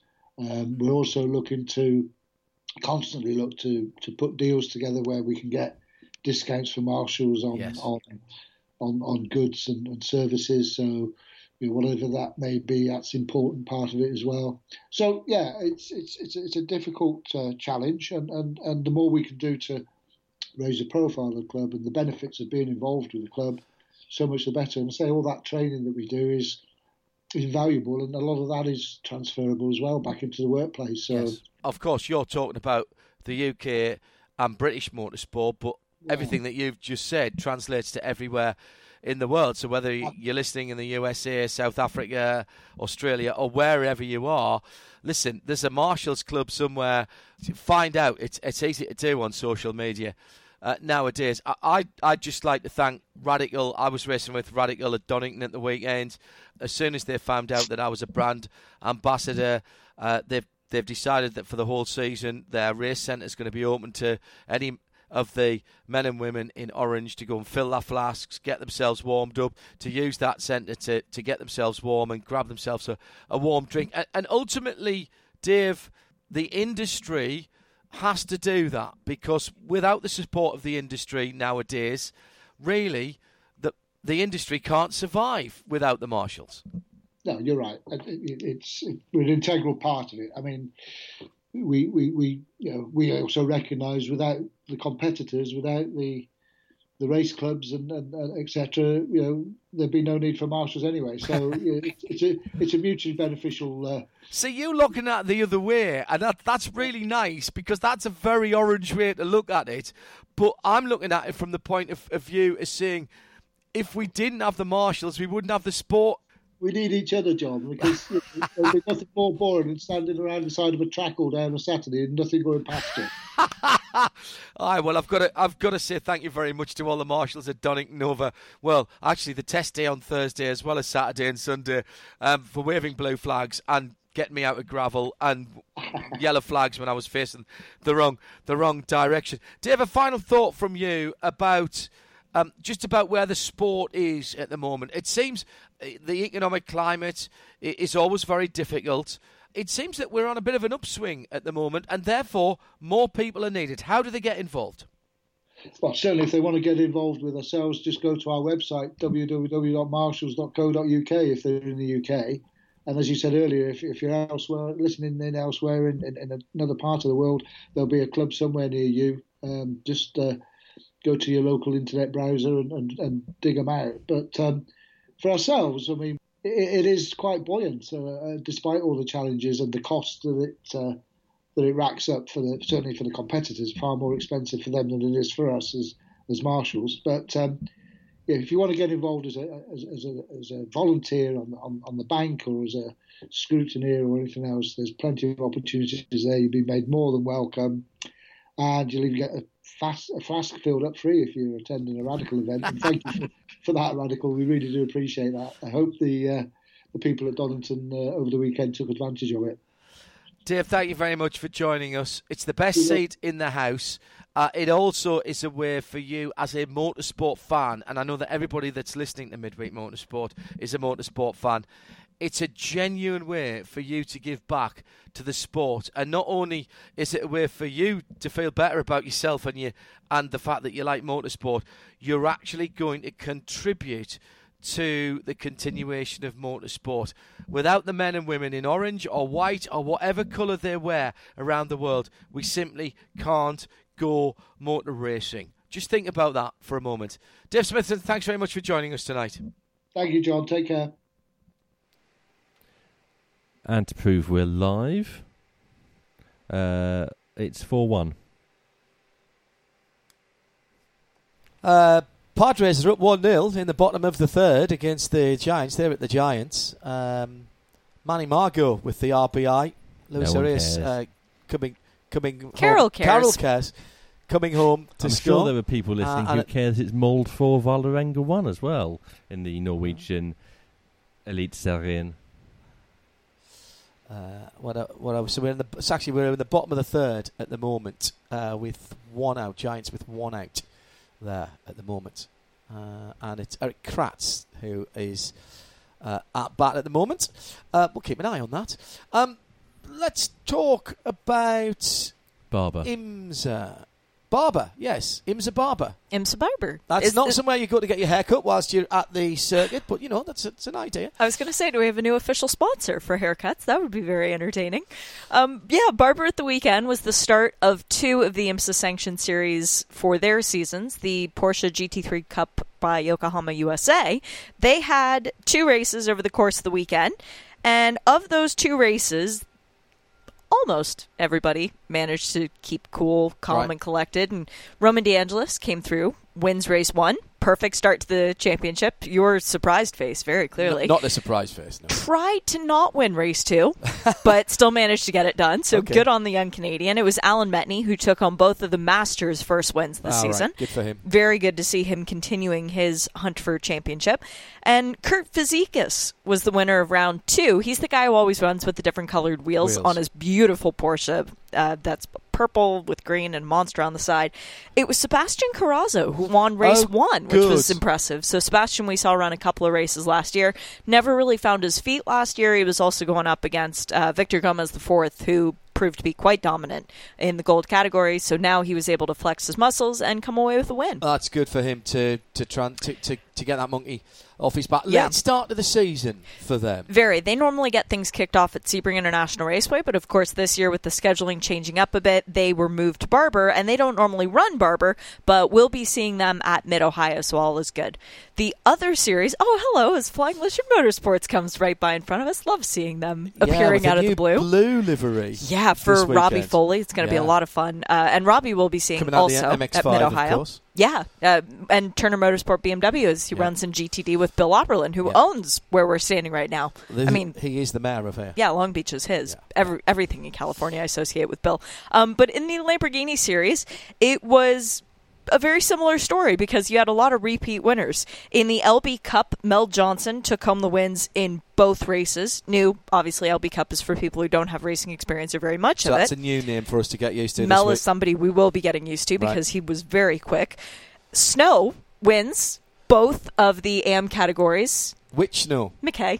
It's McKay. He's come back, which we're really glad to see a Snow still in the Lamborghini series. And again, it was great to see Madison at Sebring. Really hope Madison drops in and gives his little brother a couple more pointers over the course of the season. Damon Oakey and Mr. Edson, Jake Edson, won both of the Pro-Am category races. But in the overall is where things got a little bit mixed up. Connor Daly coming back to running in IMSA, first time running in the Lamborghini series, teamed up with PPM. And Brandon Godovic, they took home the race 1 victory. We know Brandon's pedigree very good, and Connor can pedal anything. Exactly. And even if he can't, he'll throw it at something until it does go very fast. Yeah. That's just the way that Connor works. But in race 2, different story.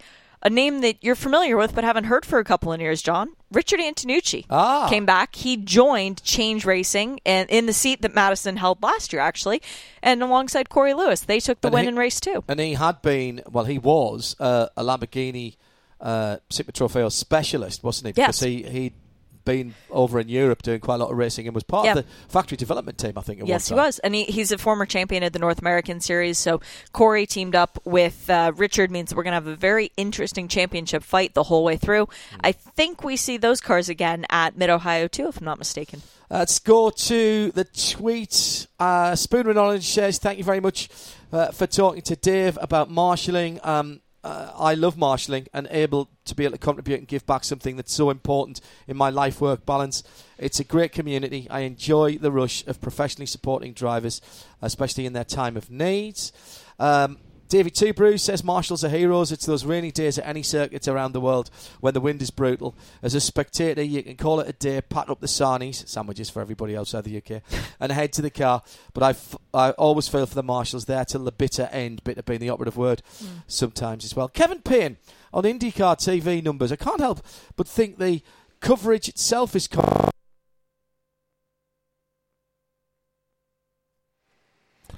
Well... we'll have to wait to find out what the end of that sentence was because we seem to have lost John there. While we get him back, we'll see if we can find that tweet myself. You can't help thinking that it's down to the coverage with all the commercial breaks making it impossible to follow the races. Well, that's certainly one aspect. in the US. There's a lot of commercials. Time marshalling. You're back now, John. Sorry, say again? You're back. Sorry? I said you're back. Oh, we haven't been anywhere. We haven't been anywhere. You disappeared for us for about 30 seconds, halfway through Kevin Payne's tweet. Right. You're very burbly to us at the moment. Well, Kevin said about the ad breaks. My point with that was that Sky F1 in the UK tend to run without ad breaks, although they somehow managed to run one in a green flag when the Americans weren't on a break.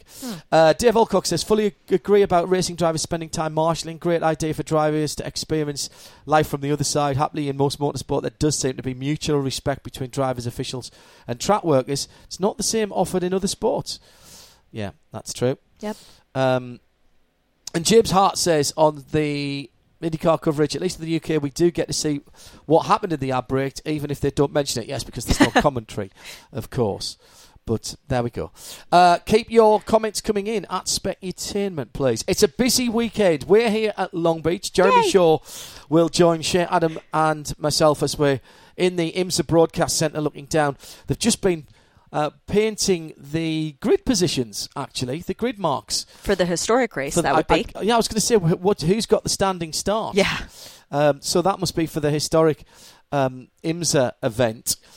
So that's just been happening in front of us. We've got a reasonable view of a little bit of the front stretch, which we can see some of the back end as well.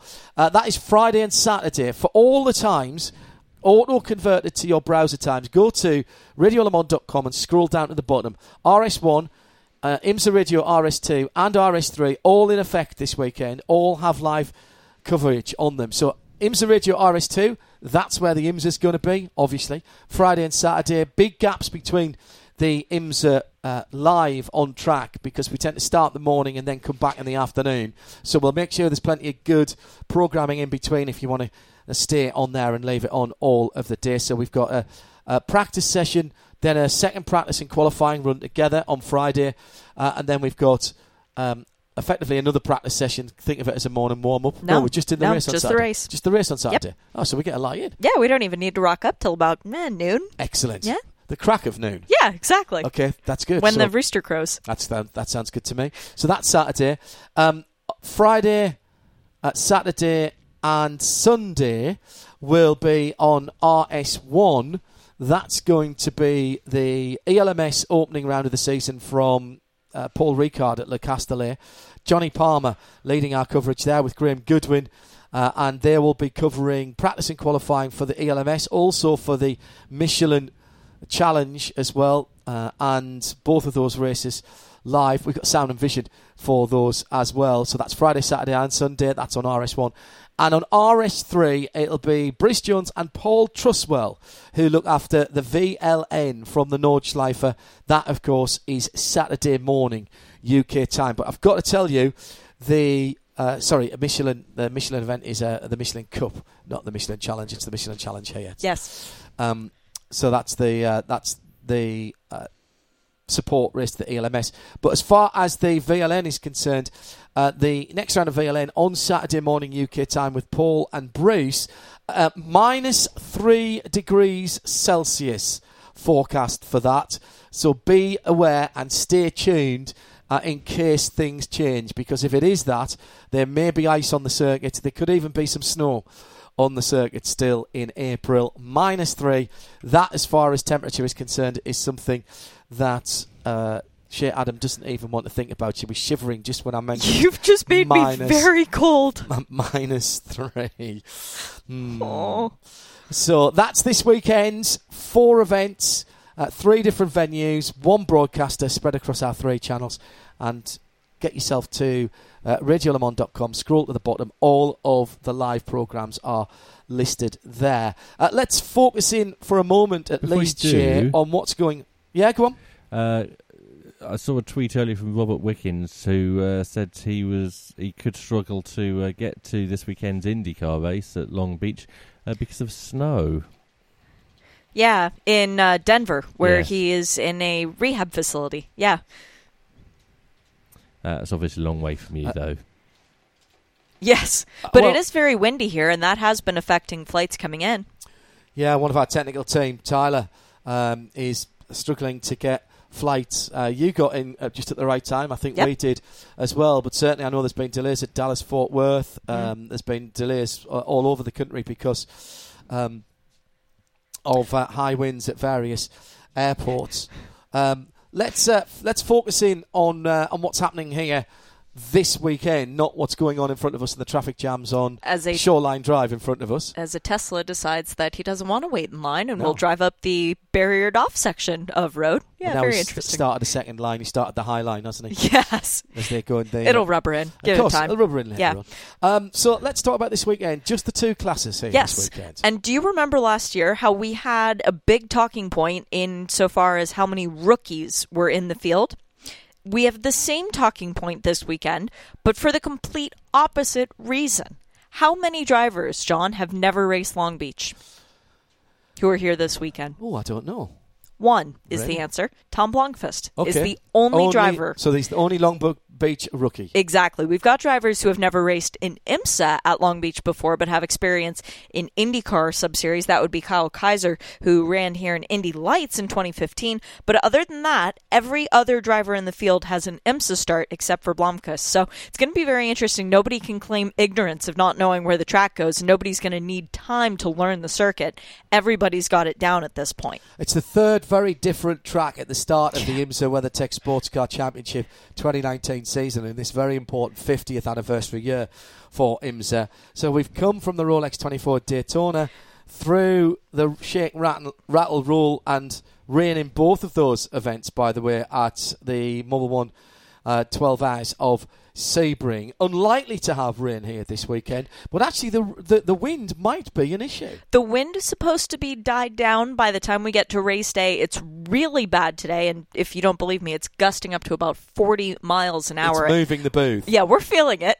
So it's imagine how great that's making me feel. With your love of heights. Yes, exactly. It's still not as bad as the booth movement at Watkins Glen, though. No, that is substantial. Yeah. But I did have a great conversation last weekend with Jeff Brown about coming to Long Beach, and he said, we do Daytona, which is 24 hours, we do Sebring, which is 12 hours, we do this, which is a 100-minute race at Long Beach.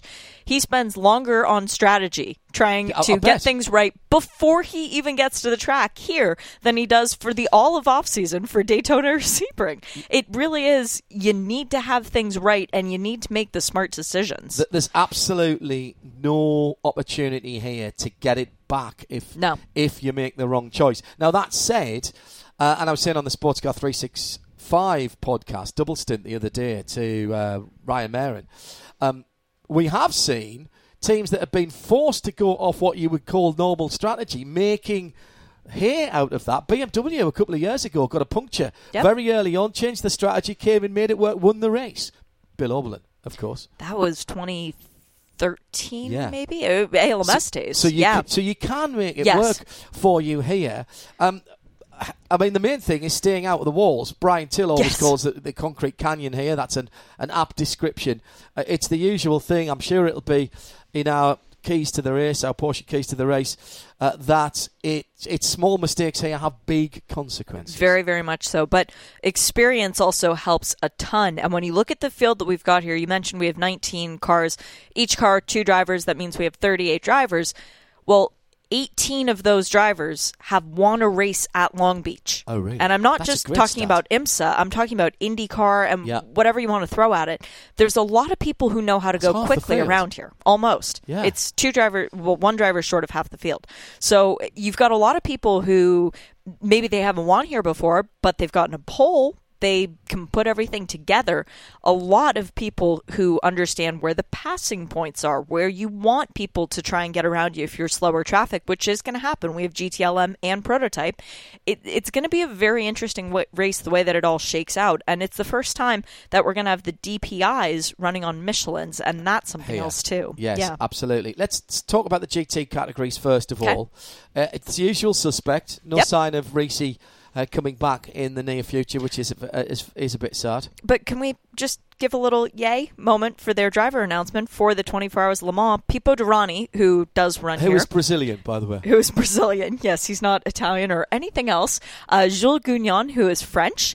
And we've got Ollie Jarvis, who's also here this weekend. Really pleased for Ollie. We'll try and get a chat with him about that. I know it's difficult because he's wearing his Mazda clothes this weekend, but Risi then confirming that this week, well reminded. But he's always driving red cars, so it works. Kind of works for him. Yeah, it doesn't have to change his nail polish, exactly. Which is nice. So the major factories are all here.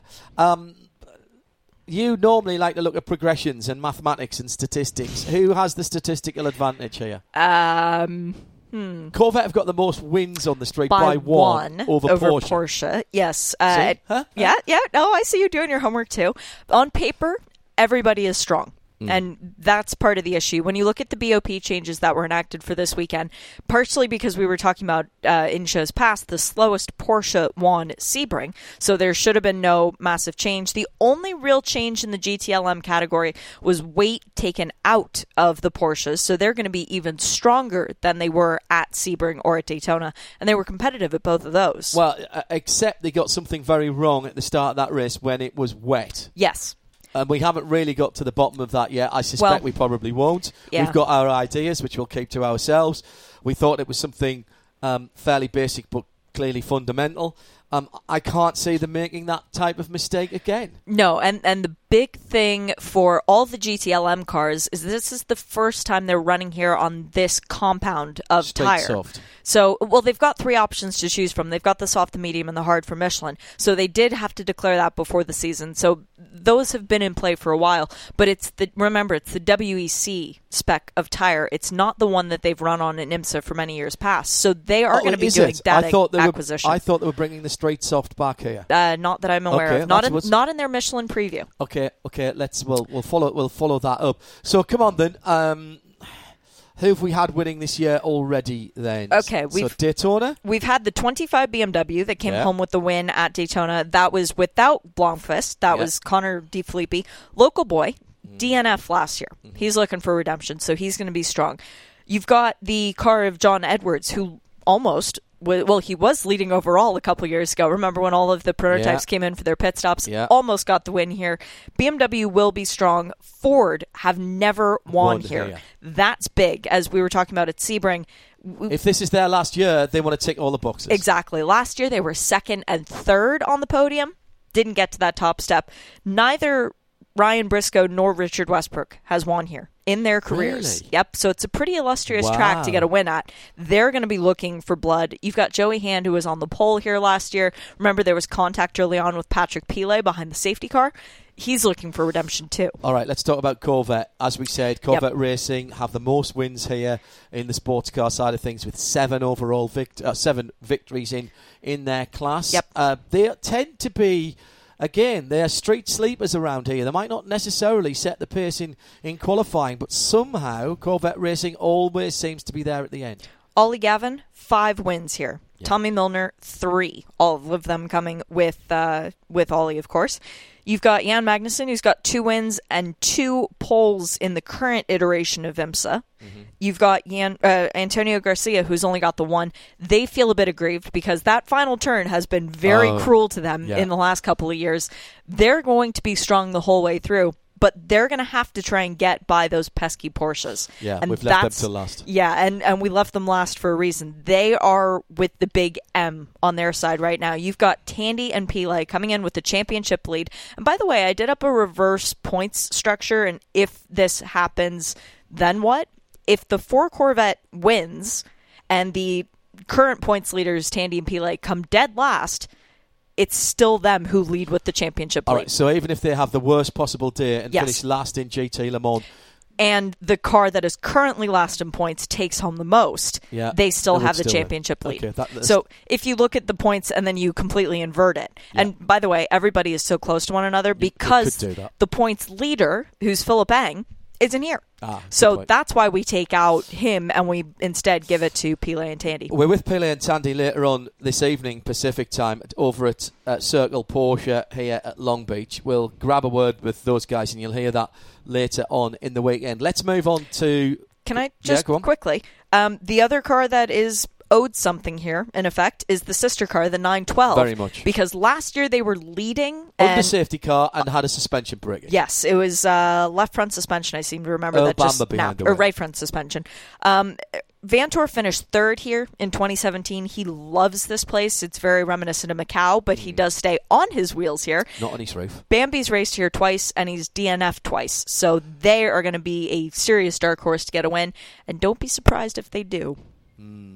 Let's move to DPI. Some BOP changes there as well. Who gets the advantage? Everyone except Nissan got hit with the change. The Acuras had weight taken out and fuel taken out. Cadillacs had weights taken out. So hang on, Acuras had weight taken out, so that makes them lighter. That's good, but they've had fuel taken out as well. Yes, they've got a smaller capacity. Okay. And all the weight is done dry anyway. It's not with driver or anything, so that doesn't make a difference.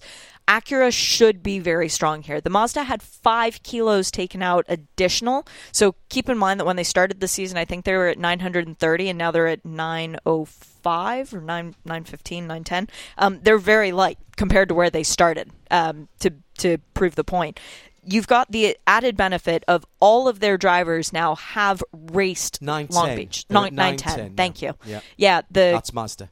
So Acura at 920.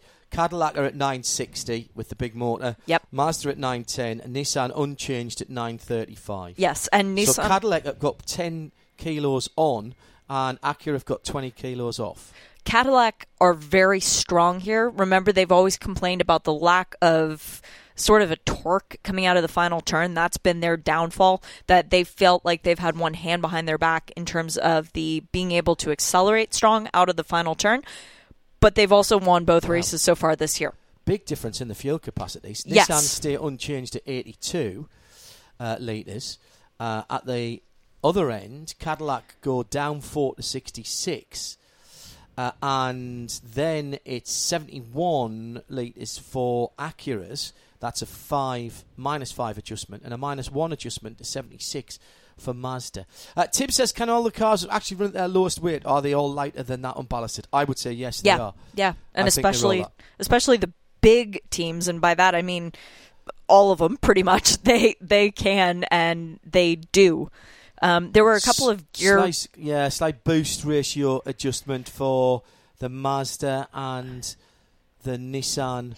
And the Acura. And also the Ford. So there were 4 cars that were given boost adjustments. Oh, they're in GT? Yes. Yeah, okay. But when you look at the field in the prototype category, I mean, we've got the Mustang sampling car with Philippe Albuquerque and Joao Barbosa. They're coming in as defending race winners. They were the victors in 2018. Haven't gotten a win since. You've got the 2 Penske Acuras. Both of them have proven to be strong. It was the 7 car that got a win last year, but the 6 car of Juan Pablo Montoya and Dean Cameron took pole position. And by the way, fun fact, the driver in the field with the biggest win drought in IMSA competition is Juan Pablo Montoya. The longest time in between wins. On race day, it will be 2,267 days since his last victory, which was at Daytona in 2013. So not too bad. At least he has a Rolex. But I say that because they were my preseason pick to take the win. So haha, Tony DeZino, I've just made it so that the 6 car will take victory. You've got the Wayne Taylor racing car, the Konica Minolta. They won 3 years in a row, but Ranger coming in doesn't have a win here at the series. You've got the 31, the Whelen Engineering Cadillac. They are going to be so strong. They're riding the momentum wave too. They got the win at Sebring. They're tied for the championship lead. They're going to be nearly impossible to battle with because you know that both of those guys are going to get out on track and do whatever it takes to come through for a win. Both of the Mazdas with the hometown advantage. You've got Mazda just up the street in Los Angeles. All the boys were up there doing a factory visit yesterday. They're going to be inspired like you can't believe, and they're always super strong here. So it's going to be a really hard-fought battle. And then you've got the Nissan, of course, from Core Autosport, John Bennett and Colin Brown, who won in 2013 in the Prototype Challenge category. And then you've got the other 3 Cadillacs in the field that we haven't even talked about, Juncos, and then the 2 from JDC Miller Motorsports. So the big thing to keep in mind here this weekend, John, is that it's just the main drivers. Yeah. There is nobody else to come in and save if you have a bad stint, because there's not time for that. And there's only a 5-minute minimum drive time. So we could see pit stops at the 15-minute mark, and then that's it. That's game over for you. Yeah. It's really going to be stressful. But they did split the pit stops. Thank you, race control. I'm not going to have to watch 19 cars at one. I'm going to be able to watch 8 cars and 11 cars. That is Friday and Saturday on RS2 IMSA Radio. Over at RS3, the VLN, Paul Trustwell and Bruce Jones looking after that. With that cold weather, some real concern about getting that race happening. Before that race even starts, some interesting news coming through from Falken and their Porsche team that tells us that Timo Bernhard will test the new 2019 911 GT3R in Falken colours. All of the Falken Porsche drivers are sitting out VLN2 because of clashes. So he's doing a rollout of this new car, and presumably then he's going to race it. I had heard that the team had only said they were going to race the BMW M6, the raced 2 cars in Falken colours, one the BMW M6 and one the Porsche. And, well, maybe then Timo is going to get in the car. It's different tyre sizes front and rear, different aero package, very, very different from the car that they have been running. I think Timo's already done some shakedown work on that car. In fact, I'm fairly sure he has. So that is very, very interesting indeed. Big field as ever for that, and some interesting names down through the classes as well. If you go to VLN and their website, it's www.vln.de.en, and that all of the information that you need. Remember, taking you back a couple of weeks, it was Rover Racing that won the season opener. Johnny and I went through that one. Last lap pass on the Manthey car coming out of a code 60 zone.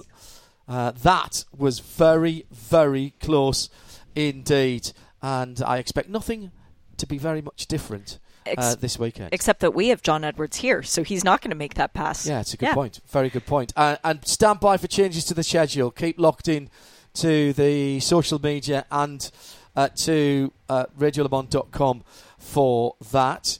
Tim, news of a retirement. Yes, Petter Solberg has announced his decision to retire from top flight motorsport at least. He is 44, but will remain active in the sport. He's older than me. And will do a farewell tour this year. I love that. Very cool. I love that. His son, of course, has already started competing, so the Solberg name isn't going to disappear. And Solberg, this does make me feel old, Chair and Tim, and I'll tell you why. Because I remember when Solberg was the bright new young thing on the WRC side of things. Years ago. I know, and we were covering things like what was then called Wales Rally GP and Hollywood. He's always had the big 1,000-watt smile. Brilliant. Always enjoyed talking to him. Fantastic guy. And now here he is getting ready to retire. And all of a sudden, I've seen his whole career. It was like when Mark Webber retired. I remember him coming to the UK on the British Touring Car package, the Talker package, and running in Formula Ford. And me and Joe Bradley and the rest of the team interviewing when he got his pole positions. And I was there at his final race in the WEC. It's not often you get to see somebody's full career like that and span through it. He's been brilliant. World champion in not one but 2 different FIA disciplines, of course, with World Rally Championship and World Rallycross Championship. What has he said, Tim, about why now's the right time to go? Because I'd be interested to know, because he's still been relatively competitive in Rallycross. Yes. He said maybe one day I'll come back and do Rally Sweden, for example, or if I have an invitation to go back to something, I'll do that. I want to carry on with that sort of thing. But I want to do cool stuff. I want to do the right high-profile events in the future. His farewell tour this year He'll be doing 2 hill climbs and a gymkhana. Nice. Oh, nice. The hill before climbs we leave, being one at Goodwood and one in Norway. And actually, I have a Goodwood story that I'd like to do next week, and maybe get Joe Bradley on for that as well. So that's something to look forward to on next week's show. But one last thing from me for this week, and that's this.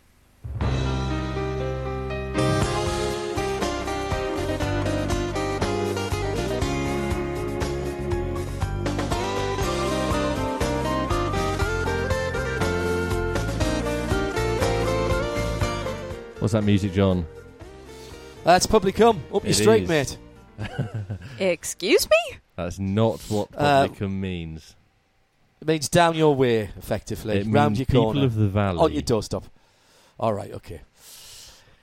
Which it could mean any of those things. Be talking about a circuit in Wales. It's not the circuit of... It's not. You're not talking about the circuit of Wales, are you? You're going to talk about one of my favourite places to go. The circuit of Anglesey. That is Anglesey. Track Mon. Yes. In Track Mon. And great place. And they are planning to spend some money to improve it in a move which could boost the Anglesey economy by £2 million a year by attracting an extra 40,000 visitors.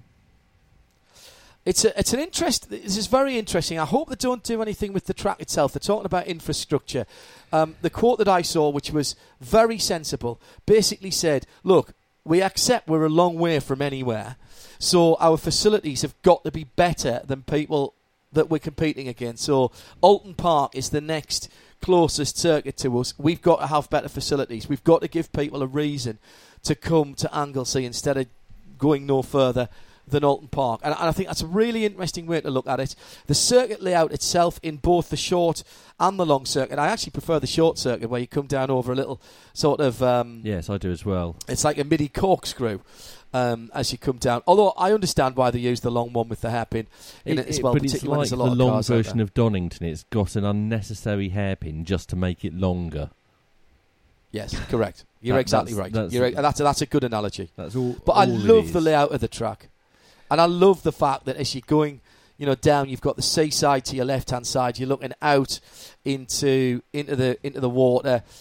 It's windswept. It's sometimes a bit bleak, but it's a great place to race day, night, rain or shine. And I have done them all there in the race of remembrances that I have taken part in there. I wish them the best because it's a little jewel in the crown. There's still quite a lot of motoring magazines go there and do that track tests. It's out of the way. And they can do quite a lot of stuff out there. Wish them the best, and I hope it happens. By the way, Anglesey itself is a smashing place to go. Take the circuit out. There's some great places to stay. It's actually got some really, really good restaurants.